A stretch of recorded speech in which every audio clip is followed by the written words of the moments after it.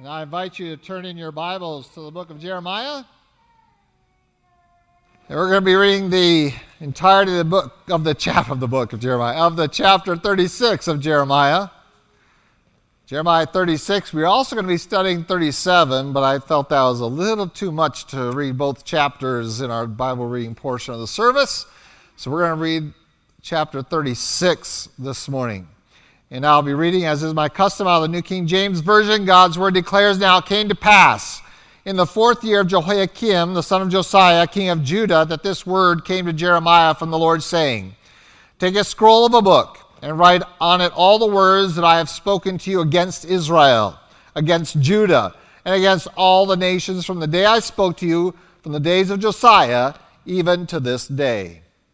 It may be that the house of Judah will hear all the adversities which I purpose to bring upon them, that every one may turn from his evil way, that I may forgive their iniquity and their sin."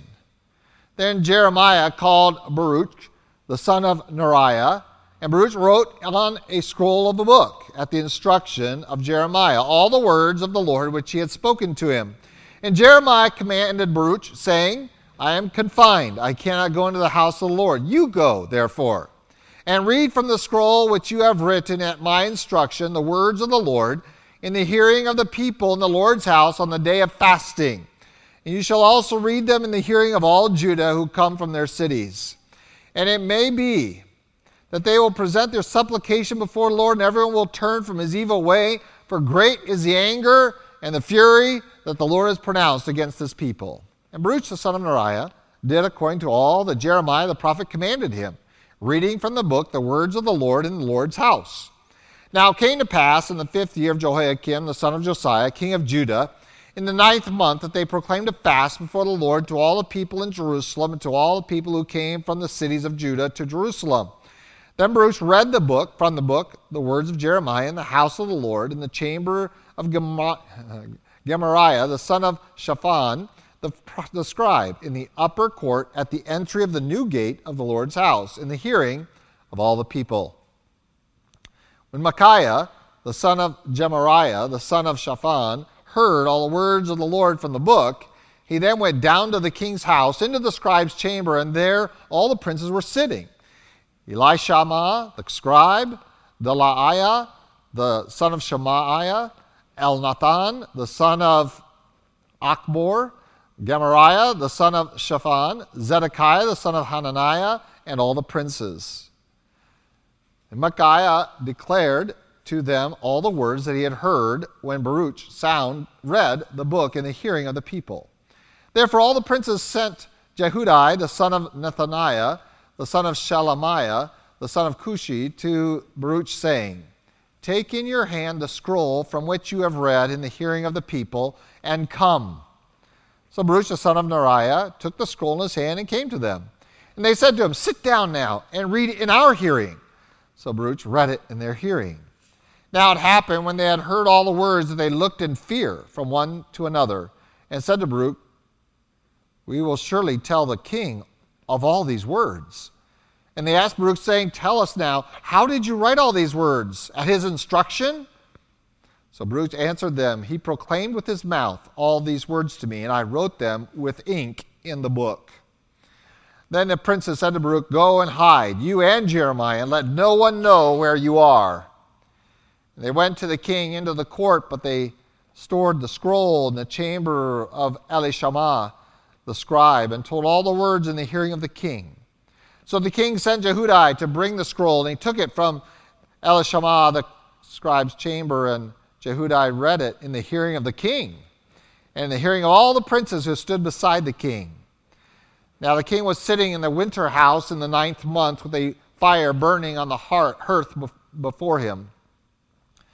And it happened, when Jehudi had read 3 or 4 columns, that the king cut it with the scribe's knife and cast it in the fire that was on the hearth, until all the scroll was consumed in the fire that was on the hearth.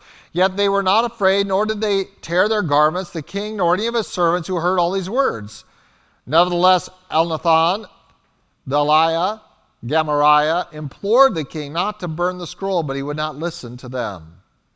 And the king commanded Jerahmeel, the king's son, Seraiah, the son of Azareel, and Shelemiah, the son of Abdeel, to seize Baruch, the scribe, and Jeremiah the prophet, but the Lord hid them.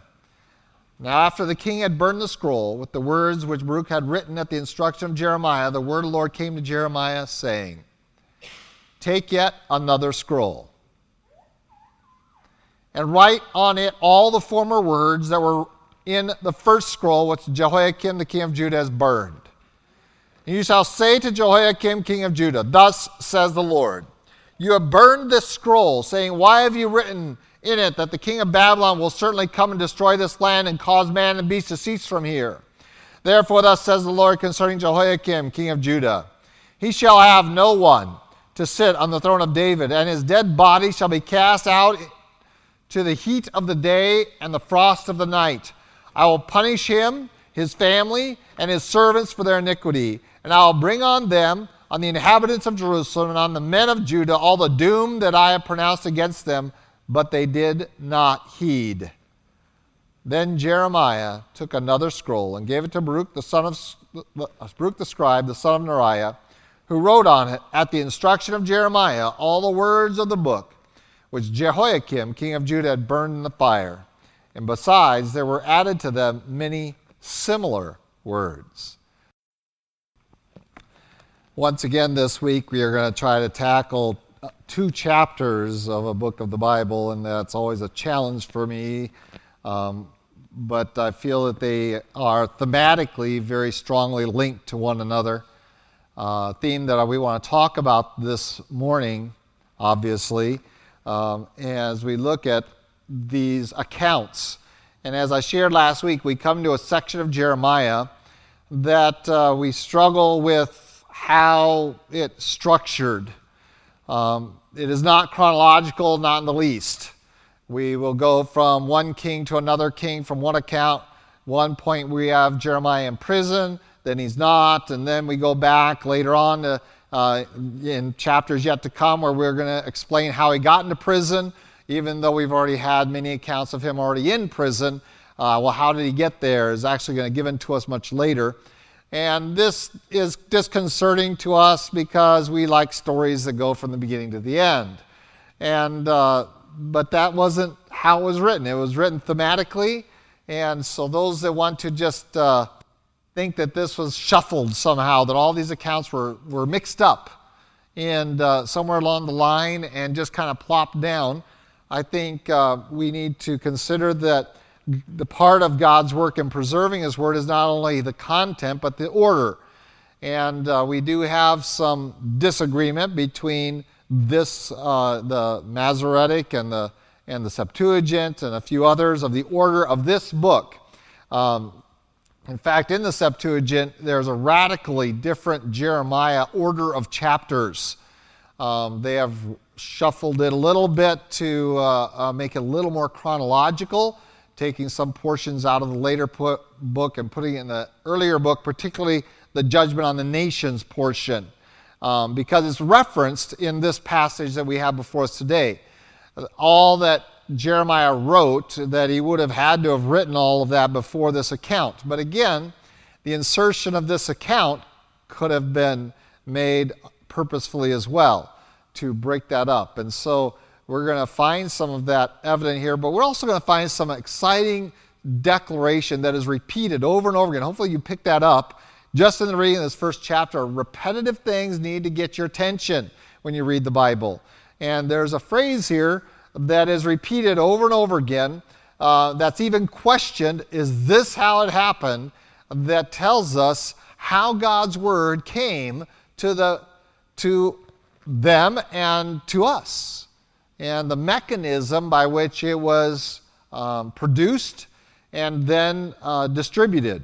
And so a very exciting chapter in that respect, but we also want to pick up, as we get into the chapter 37 as well, the disturbing part of this passage, and that is the overwhelming rejection of God's Word among His own people. And that, of course, is the primary theme we're going to see here throughout this passage. Before we get into it, let's go, Lord, in prayer together. Lord God, we do thank you for your love for us. We thank you again for your word before us, your spirit within us. And we pray as we look into your word that you might give us wisdom that is from above, that is not our own, that is not structured upon the wisdom of men and its philosophies, but rather of yours, of your spirit. And so we pray that what is spoken is in accordance with your spirit, that how it is received might be in humility and surrender, and that you might find us of a different spirit than the original recipients of these messages. And Lord, that we recognize that will be by your grace and mercy toward us as well. We recognize that you are just as disturbed by sin among your people in this day as you were in that day.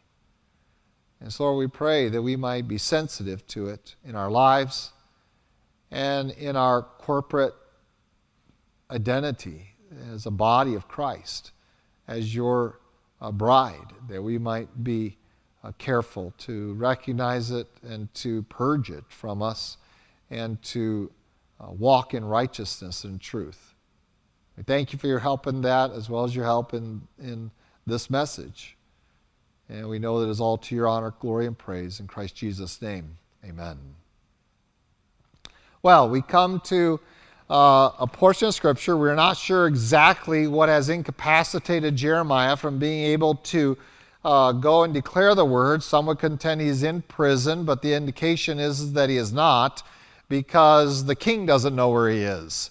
And so he is incapacitated somehow and unable to deliver the message personally. Whether that is a medical issue, whether it was, an injury, whether he had other responsibilities, we really don't know. But we know what the Bible tells us, and that is that he is confined. And that's how the word he describes for himself. I'm confined here.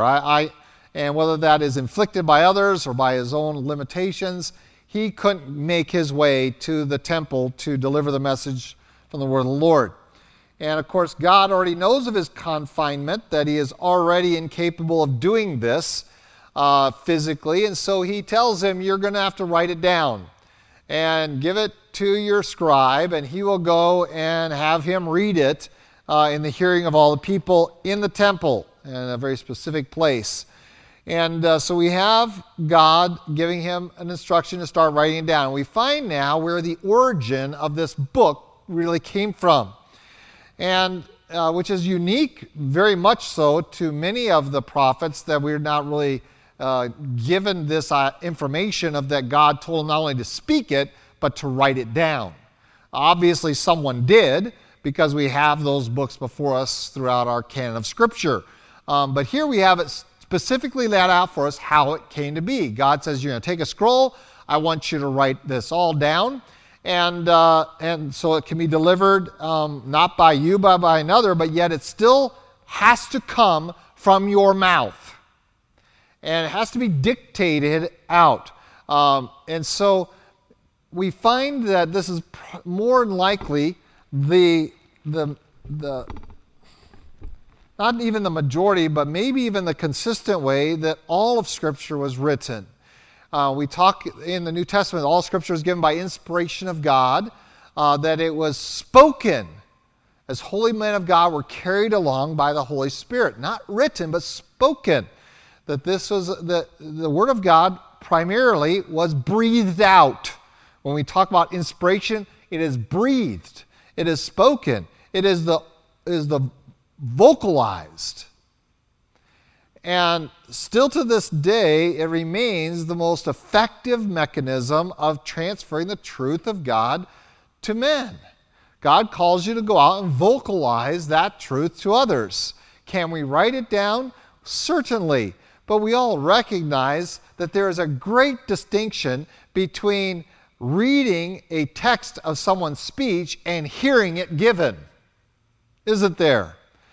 There is a great difference.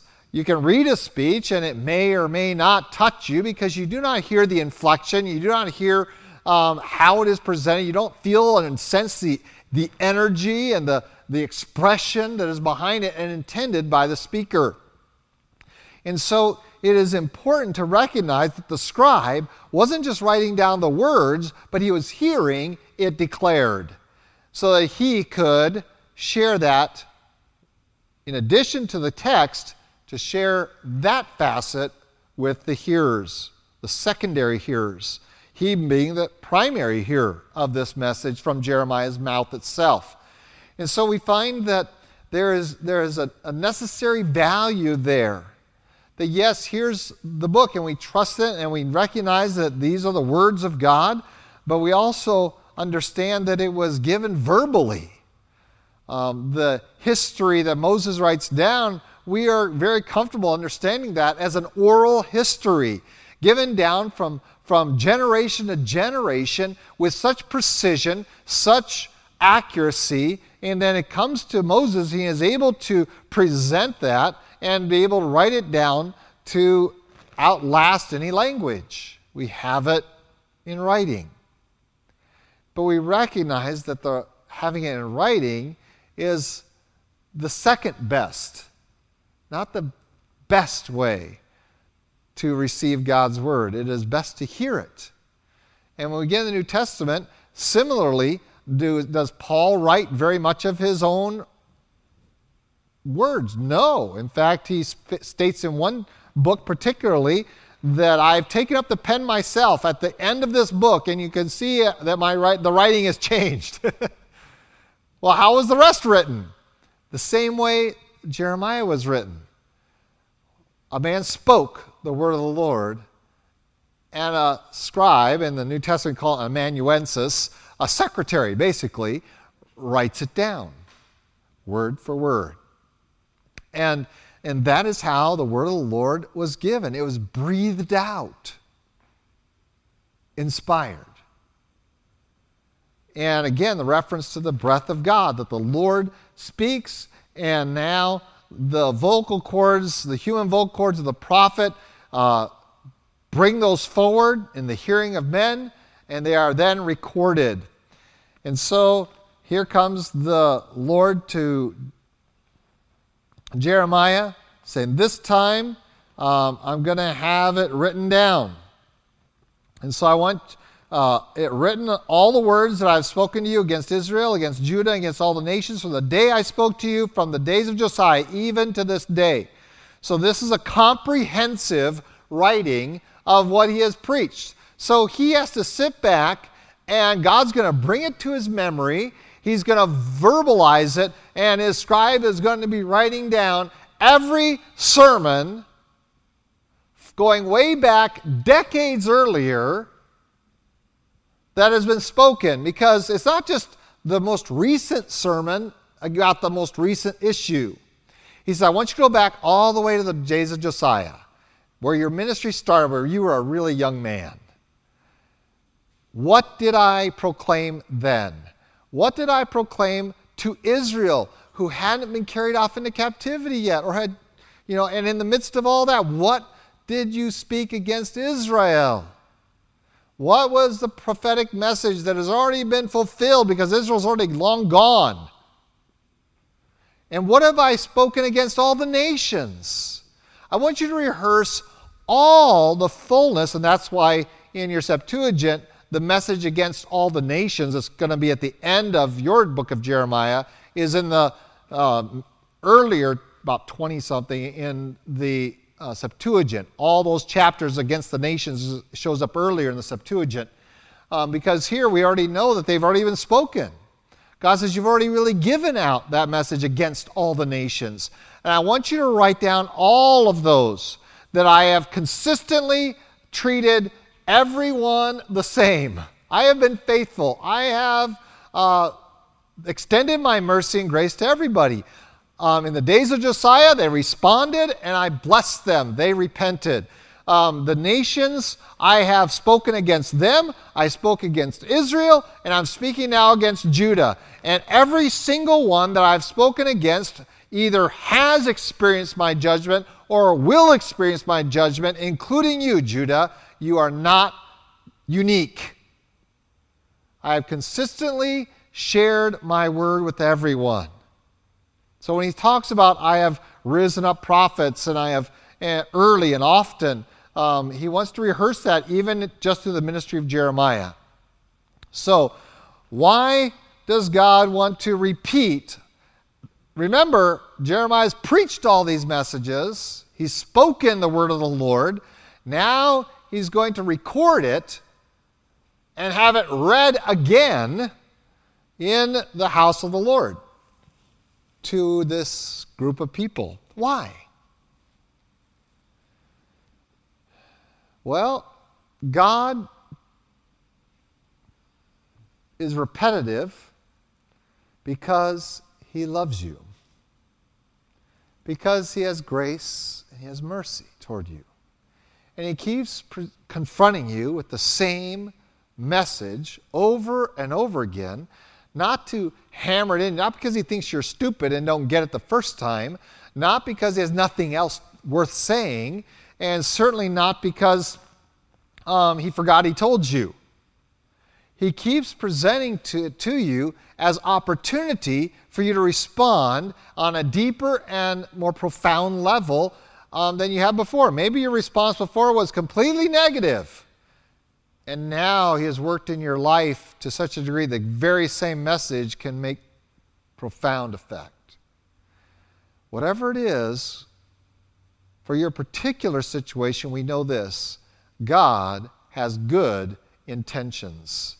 He wants you to hear the same message over and over again, and that's how we sung, sing them over again to me, wonderful words of life. Well, I get tired of hearing the same thing. In the Bible, what does it say about the people? They have itchy ears that want to hear new things all the time instead of the old things that are the right things that need to be repeated over and over again. And we have an insatiable appetite for the novel. Where's our appetite for the immovable? The truth that doesn't change. Why don't we have an appetite for that? Because maybe we don't have an appetite for what it demands of us. Look at the next verse here in Jeremiah 37 or 36, and it's going to stretch into 37 as well. In verse 3, it may be that the house of Judah will hear all the adversities which I purpose to bring upon them, that everyone may turn from his evil way, that I may forgive their iniquity and their sin. This is why. Why do we keep confronted with the same things over and over and over again? Is because we're still carrying the same sin weight along with us, and God wants to liberate us from it. He wants to bring us another opportunity and another opportunity and another opportunity to set things right with him. And that's not a bad thing.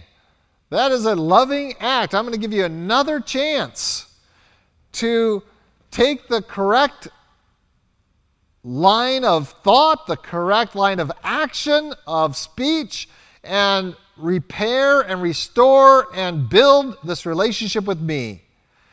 And you don't need something novel. You don't need more drama. You just need to hear the same old message again. Because if your behavior hasn't changed, I don't need to change the message. I would love to bring you words of hope and encouragement and goodness and blessing. And by the way, remember, God has done that through Jeremiah. It stretched into the distant future, well beyond their generation, but he did present it. But he said, I would love to focus on that, but I can't. Why? Because there's still a stubborn clinging in your heart and in your behavior to sin, and it stands against you, and it condemns you, and I don't want you to be in this state of condemnation. And so just maybe every one of you will listen, respond. Maybe this time you'll get it.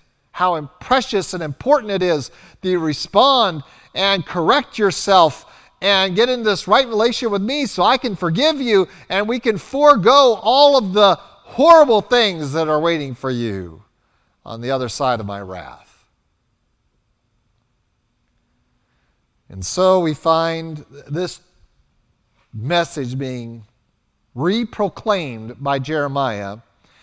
and Baruch, his scribe, writing it down. And in the middle of verse 4, we have a very carefully constructed phrase that is translated in the New King James, at the instruction of Jeremiah, which really means that it came right out of Jeremiah's mouth. So it was verbally declared by Jeremiah, and every word was written down as they came out. And now this scribe, because of the confinement on Jeremiah, is sent to deliver this message. And after he delivers the message, some important hearers are going to respond properly. And we're excited. The fear of the Lord comes upon them. So Baruch heads into the temple. He sets up shop. This is all precursored upon a declared time of fasting. So God has already prepared the message for this special day that was decided upon by the leadership of Judah, that, we need to have a day of fasting. And that sounds really good, doesn't it? It's kind of like our National Day of Prayer. That sounds like a really good idea. We should have a National Day of Prayer. Its origins are set back in the days of Lincoln, who called the nation to a day of repentance and prayer. He called us not to just prayer, but to repentance was what Lincoln wanted. We need to repent as a nation. This is all God's judgment on us. We've lost track of that. Now it's pray to whatever God and however way seems right to you, not the one true and living God. But the king has set aside a day of prayer, a day of fasting. We think, well, this is a step in the right direction. And it is. The purpose of fasting is for spiritual reflection upon your relationship with God, individually, as a family, and as a nation, as a tribe. And so here is a wonderful opportunity if people have taken the time as an entire nation to say we need to be in fasting and focus our attention on what is wrong, what is going on here. And God's prepared Jeremiah with a message. He can't deliver it himself, and so here comes Baruch. It's the day has been set aside. Everyone is in this condition of considering their ways, you would think, the purpose of fasting to be accomplished. And here comes Jeremiah's scribe. And he starts reading. And it touches the hearts of some of the people who are in the temple. Now, I want you to think about, on the day of fasting, there will always be in a nation those who take it seriously and those who don't, and those that ignore it, much like our National Day of Prayer. There are those that take it seriously, and they're around flagpoles, and they're taking time in the city center there and trying to gather for prayer and make it a real focal point. There are those that will do it privately, and there are those that will just not even know it exists. And I'm pretty sure Judah is the same condition. But the ones who take it seriously would be where? They would be at the temple. And so here in the temple, these men who are taking this day of fasting very seriously here, and they're standing there at the new gate, and they're hearing the word of the Lord being spoken there and being read off by the man who heard it from the man who got it from God. And I'm certain that he would have added the inflection and the tone and the intensity that Jeremiah gave it to him. And it's all of this that's been heard for several decades. Same message. But it touches their heart in this setting. And it says specifically that they are full of fear. They said, this word needs to be given to more people.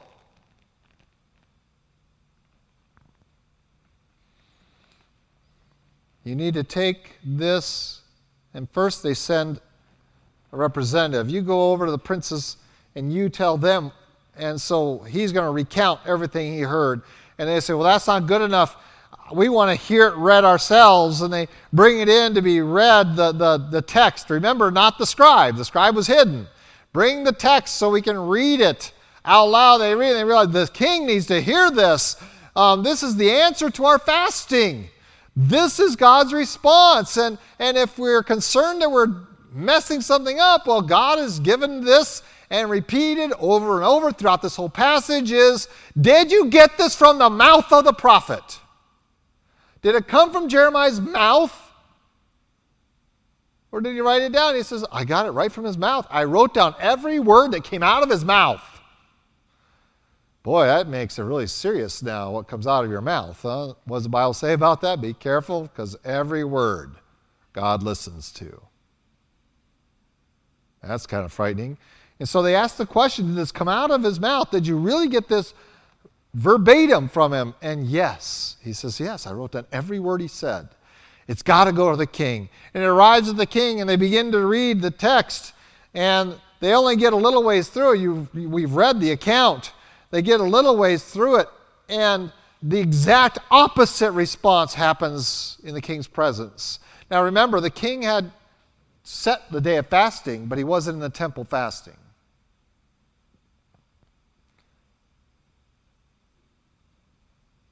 In fact, he was at home, sitting by the fire.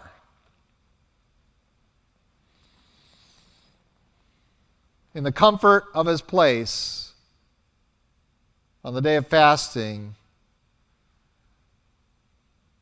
and some godly men bring him this account to be read. And his response is the opposite of theirs.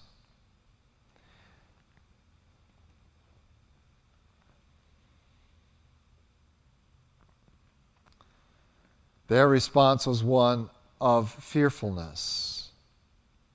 That's in verse 16. It says, now it happened when they had heard all the words that they looked in fear from one to another and said to Baruch, we will surely tell the king of all these words. This has got to go to the highest level. And the question we have to ask is, why isn't the king in the temple on the day of fasting? Why isn't he there searching out the truth of God? Why is he at home sitting in front of a fire?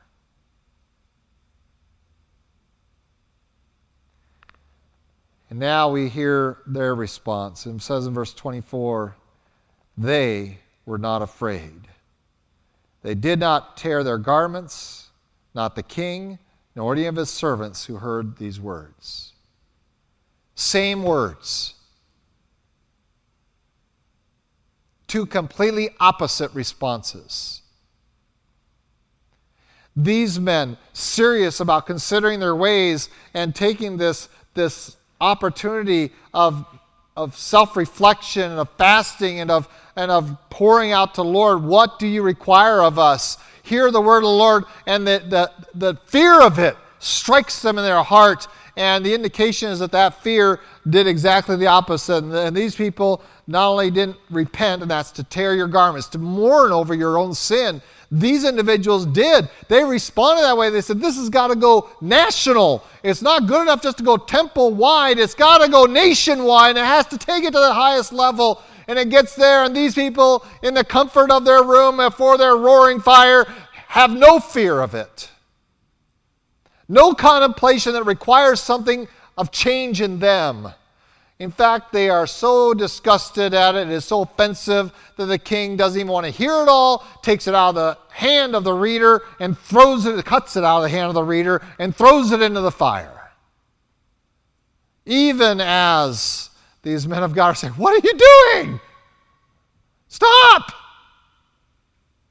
These are our hope. This is what I thought this was what this day of fasting was all about. But it wasn't all about that. And that is the problem today, as it was back then, with national days of prayer, is that it's really not about we want to hear what the Lord has to say. It's we want to fulfill this religious act to fool God into thinking that we're interested in Him so that He can't help but bless us. With no intention of it changing our life. We're going to sit by the roaring fire in the comfort of our inner house, and we are going to put our feet up and be warm. And if someone comes to us with a challenge of our way of life, we are going to burn it without even it striking fear in our hearts. This was the situation under Jehoiakim. And he thought he could stop it. I'll just burn it now. It's over. Nobody's going to hear us again. And you radical people that are at the temple today on a cold winter's day at the temple, they're out there hearing the Word of God, contemplating themselves, their relationship with God, the condition of their nation.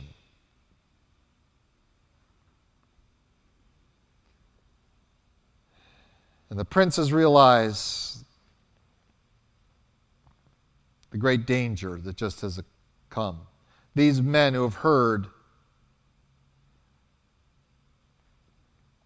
had told the scribe and Jeremiah to hide, and they hid well, and God, it says, went beyond that and hid them himself.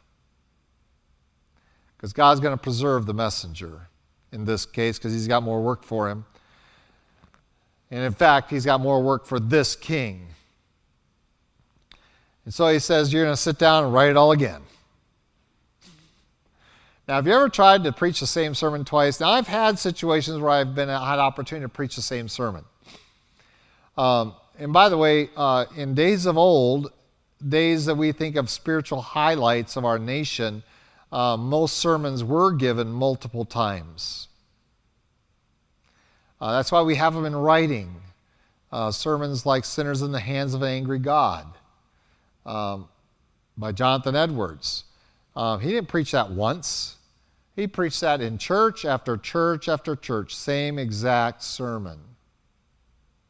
And I've had a few opportunities where I've been in multiple churches, and the only ones that heard the message over and over again were my family, because they had to go with me to every church. And I always think about that for itinerant people like the Silcotts, that Caleb has to hear these messages every week, and I felt for my kiddos and my wife. They have to hear the same message every week while I'm on furlough or on deputation or whatever, because I'm speaking in a different church and I have the same message I want to declare. And every one of them is slightly different.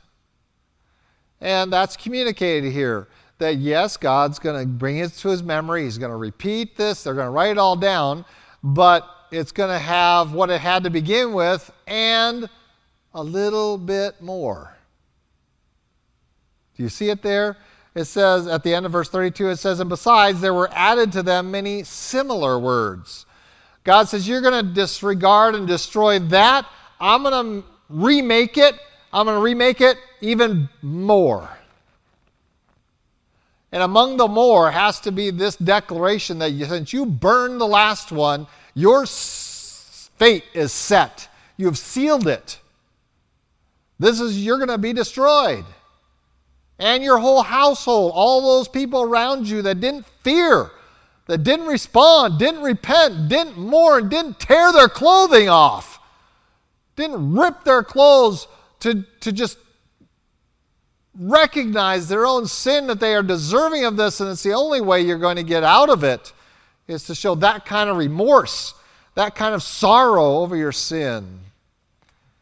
And so all this wicked is going to come upon them because they did not heed it. God says the doom is sure.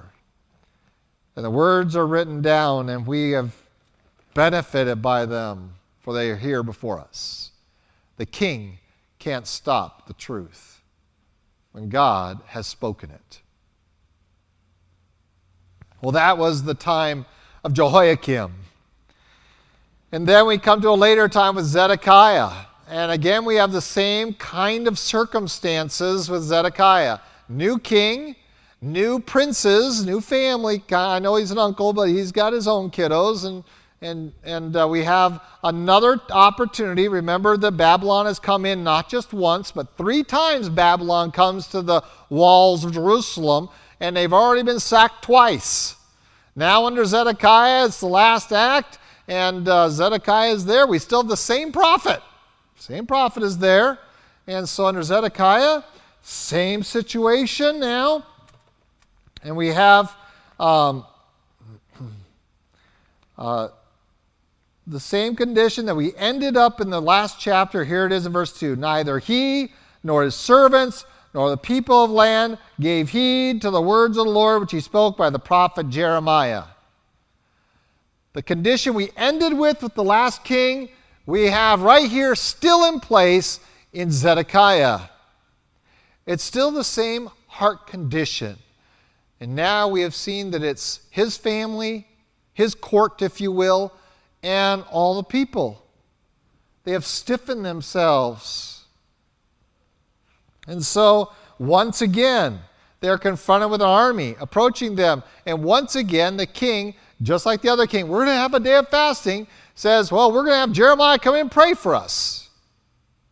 Have the preacher come pray for us. That'll solve the problem. We don't need to repent. We don't need to change. It's not our problem. It's God's problem. So have God's man come and deal with it with God. And I still have people in this day coming and saying, well, if the preacher comes and prays, it'll take care of the problem. It's like, no, it won't. Because my praying isn't the problem. The problem is your behavior. It's your attitude. It's your heart. But they don't see a need to do that. And so in verse 3, Zedekiah the king sent for Jeremiah. He says, pray now to the Lord our God for us. We don't want to change. We don't want to heed the Bible. We don't really want to read it. We don't want to know it. We don't want to heed it. We just want you to pray for us so that everything is good for us. We can keep living the way we are, and we'll credit you with praying for us and deliver us. And Jeremiah shows up. Haven't put him in prison yet, tells in verse 4. And here comes the word of the Lord. Now remember, here comes Pharaoh's army. And so the Chaldeans leave, and it seems like a reprieve. Seems like God has answered the prayer, and it looks like that was the right course of action. And then here comes Jeremiah. It says, thus says the Lord. I'm in verse 7. The God of Israel. This is what you're going to say to the king of Judah, who sent you to me to inquire of me. Behold, Pharaoh's army, which has come up to help you, will return to Egypt, to their own land. And the Chaldeans shall come back, fight against the city, and take it, and burn it with fire. Thus says the Lord, do not deceive yourselves, saying the Chaldeans will surely depart from us, for they will not depart. For though you had defeated the whole army of the Chaldeans who fight against you, and there remained only wounded men among them, they would rise up, every man in his tent, and burn the city with fire. How more conclusive can you get? God says, if you go out and fight these Chaldeans and you wound every single one of them, and they're all walking around with arms missing and stab wounds and things like that. They got gashes all over their body. They've got all this blood loss. Still, you're going to lose the battle. I'll raise them up out of their tents, off of their deathbeds, and they will conquer you. That's how sure you can be of my judgment. There's nothing you can do to avoid it. Do you get the message? That's the message. There's nothing you can do to avoid it of your own strength. Not a thing. No matter how glorious you fight, no matter how wonderful the victory appears, no matter any of that, no matter if you strike every Babylonian man down, I will raise them up to defeat you. End of story. There is nothing you can do in your capacities to prevent this. There's only one thing, and it's repent, and you refuse to do that. So you've called the man of God to come pray for you. It seems like it's worked. He's interceded to God, but while he's interceding to God, God says, okay, here's what you need to go tell them. Here's the actual message. The message isn't you have a reprieve. The message is they're coming back and they will not fail. What do you do with that kind of a message? Well, what do people do with it today? Oh, we'll deal with it when it comes. Hear that a lot. Oh, if it gets like that, then I'll know, then I'll deal with it. No, you won't. Well, if other people will be mad. You're supposed to pray for me. You're here. You're not a very good pastor. You're supposed to be helping me, not condemning me. You're not supposed to be pointing out my sin. Judge not, lest you be judged. See, you're not supposed to judge me. And yes, I've heard it all. And I've heard it all. And I heard all. I've been in the ministry enough that now it's what I expect to hear. Who are you to judge me? You don't love me. You're here pointing out my sin. See, nothing's changed. Here comes Zedekiah responding to Jeremiah, who gives him the word of the Lord. Remember what the point was. Maybe people will repent. Maybe they'll do the right response, and that is to be sorry for their sin and come to God on His terms. No, we're going to fight and fight and fight. And so, here comes the response.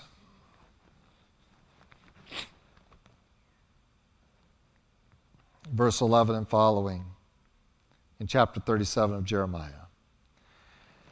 When the army of the Chaldeans left the siege of Jerusalem for fear of the Pharaoh's army, Jeremiah went out of Jerusalem, going to the land of Benjamin to claim his property there among the people. And when he was in the gate of Benjamin, a captain of the guard was there whose name was Arijah, the son of Shelemiah, and by the way, that's a name we've heard before already from the previous generation, the son of Hananiah. And he seized Jeremiah the prophet, saying, "You are defecting to the Chaldeans." And Jeremiah says, "False! I am not defecting to the Chaldeans, but he did not listen to me." So Arijah seized Jeremiah and brought him to the princes. Different group of princes. Have no fear. And they think they're off the hook because the Babylonian army has disappeared. They struck him, put him in prison in the house of Jonathan the scribe, for they had made that the prison. When Jeremiah entered the dungeon and the cells, and Jeremiah remained there many days, and Zedekiah the king sent and took him out. The king asked him secretly in his house, said, "Is there any word from the Lord?" And Jeremiah says, "There is." Then he said, "You shall be delivered into the hand of the king of Babylon." That's the word. You asked me to pray for you. I prayed. This is what God says. You're done. You're going to be destroyed. And Zedekiah's response is not to tear his clothing,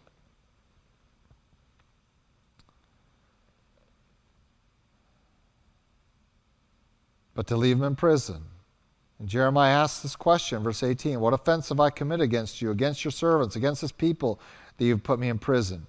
Where now are your prophets, who prophesied to you, saying, the king of Babylon will not come against you or against this land? Therefore, please hear now, O Lord the king. Please let my petition be accepted before you, and do not make me return to the house of Jonathan the scribe, lest I die there."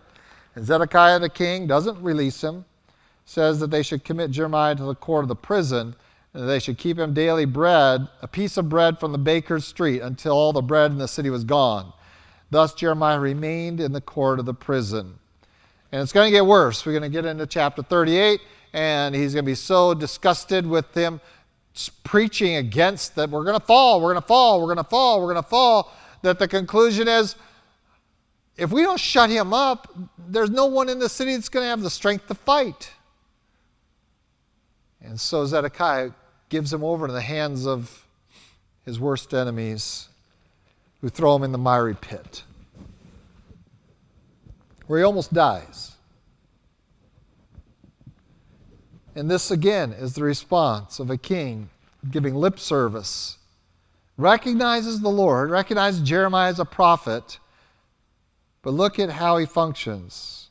It's all in secret, and his public disposition is what? Silence him. Put him in prison. We'll feed him. I'll consult with him secretly, but we're not going to heed any of what he says. So what do we do? What do we do when we're confronted with that? Here's what I want to do. I'd like to say, well, you get what you deserve and be done with you. That's me. That's Kirk Westlink. That's how I respond.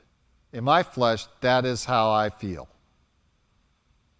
If they're going to reject it to this degree, and they want to put all of the accusation that I'm not being the pastor they think I should be, well, I've given you the truth. You reject it. Good luck. It's on your own head. Well, I don't even tell them good luck. I said, well, it's on your own head. And essentially, we're just telling them to be damned in hell forever. And I would be content to do that. But the Spirit of God says something different. He says you keep bringing it to Him. And you don't stop. As long as you have breath, we are called to deliver this message. Repent, for the kingdom of heaven is at hand. And the more they mistreat us, the more they reject that message, the more necessary it is that we offer it again and again. How many times has God confronted these nations with this message? Not just from Jeremiah repeating it over and over again for 40 years, but all the other prophets as well. How many chances does God give them? Plenty. And the real question comes down for me is, how many chances should I be involved in that process? As many as God gives me until I have no breath to challenge them with the truth of God's Word. How often should you be approaching your family members, your brethren, as many times as God gives you to confront them with the truth of God's Word till they come to repentance? Maybe one of those is the last time necessary, either because judgment is on their head or because they will repent. And we can praise God. Either way, God calls us to this kind of consistency, to press the matter again and again. They burn it, write it again. They want to quiet you down. They want to slap you in prison. They want to slap you. You just take it, press on. You do not vary. You do not swerve away from that purpose and that message. You must press it forward over and over and over again. Jeremiah's condition isn't as bad as it's going to get. Next week we're going to see his condition that he's found in when Jerusalem falls. And we're going to see the conclusion really of the ministry of opportunity. But I want you to see Jeremiah's boldness to simply, he's falsely accused in one point and thrown into prison. He's transferred to another prison. He still has the ear of the king. And instead of varying the message at all, he says, the Lord isn't fickle. He's not going to change his mind at the last second and make you an exception. It's just not going to happen. But over and over again, I encounter people who say, well, I think on the judgment day that God will give me credit for what? For living the way you please and ignoring people like me who bring you the gospel, who bring you His truth? And I had it this week to confront a man, and an interesting reason. I'm out there at a work site, and the Jehovah's Witnesses are going up and down the street. And the only one on the street are me and another construction guy next door. So he comes over to me at lunchtime and says, what do you think about this stuff? And I go, you really want to know? And I go through the whole thing of what the truth is and the gospel and how it distinguishes from these who deny the deity of Christ. And it's all based upon your efforts and works. And he says, well, I believe. I said, it doesn't matter what you believe. Unless you conform your belief to God's Word, to the truth, your belief isn't any more valid than theirs. Because all you have is yourself behind your beliefs. So this defines me because it's not my beliefs that I'm trying to give you. It's God's Word, the truth. What you believe isn't relevant because it's only you behind it. I think this. Based upon what? God hasn't revealed that to you. You're not speaking the words of God. I go to the foundation of the very voice of God, and that is the premise of my life, of my hope, of my belief system. You think this based upon wishful ideas of what that always accommodate your continued living the way you're living and never have to change. So do I stop and say, well, he's done now, I've tried? No. I get another chance, Dennis is going to hear it all again. And again, and again. Why? Because God is lovingly gracious and patient. And there will come a time when he won't be able to hear it again. Either I won't be in his life to tell it to him again, or his life will be over and he'll stand before the one true and living God and he'll hear the truth and go, oh, what was I thinking? That I could define truth in my own little brain instead of listening to the word of the Lord. And so we keep singing it over and over again, wonderful words of life. We keep declaring it again and again and again. We keep going out there with our life preservers, throwing them out there, hoping someone will grab on and be drawn into shore. And even if they don't and they kick at it and laugh at it and say, that's stupid, we're going to keep tossing them out there because we know that that's the only deliverance that is available, that works.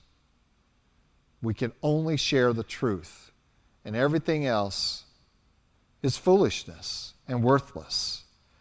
And it doesn't matter what it costs us because our eternity is secure. And therefore, what they do to me in this body, in these few hours that we're alive on this earth, in comparison is very small. And so I will use this time, these short years,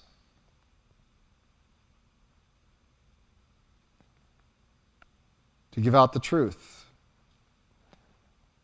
even if no one wants to hear it. But maybe there are some people serious enough in the right heart to respond with the fear of God in their lives, to recognize, I need to repent. I need Christ. I need the truth, and not just what other men think or what I've come up with to justify myself. I need a right walk with God. So we press on. Let's pray. Lord God, we do pray that we might be your ambassadors, your mouthpieces to speak your word to those around us. That some, and maybe everyone, would receive you as Savior and Lord. But certainly that your love and patience, goodness, kindness, and mercy toward them might be evident, that they heard your truth time and again, that they had their chances. Lord, this must be accomplished for your glory by your people.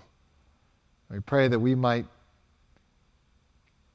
accept that role and even the trouble that can come with it. That we might, in glory, be counted among your faithful. And Lord, we pray that you might embolden us by your Spirit to speak the truth in season and out of season to all that we encounter. In Christ Jesus' name, amen.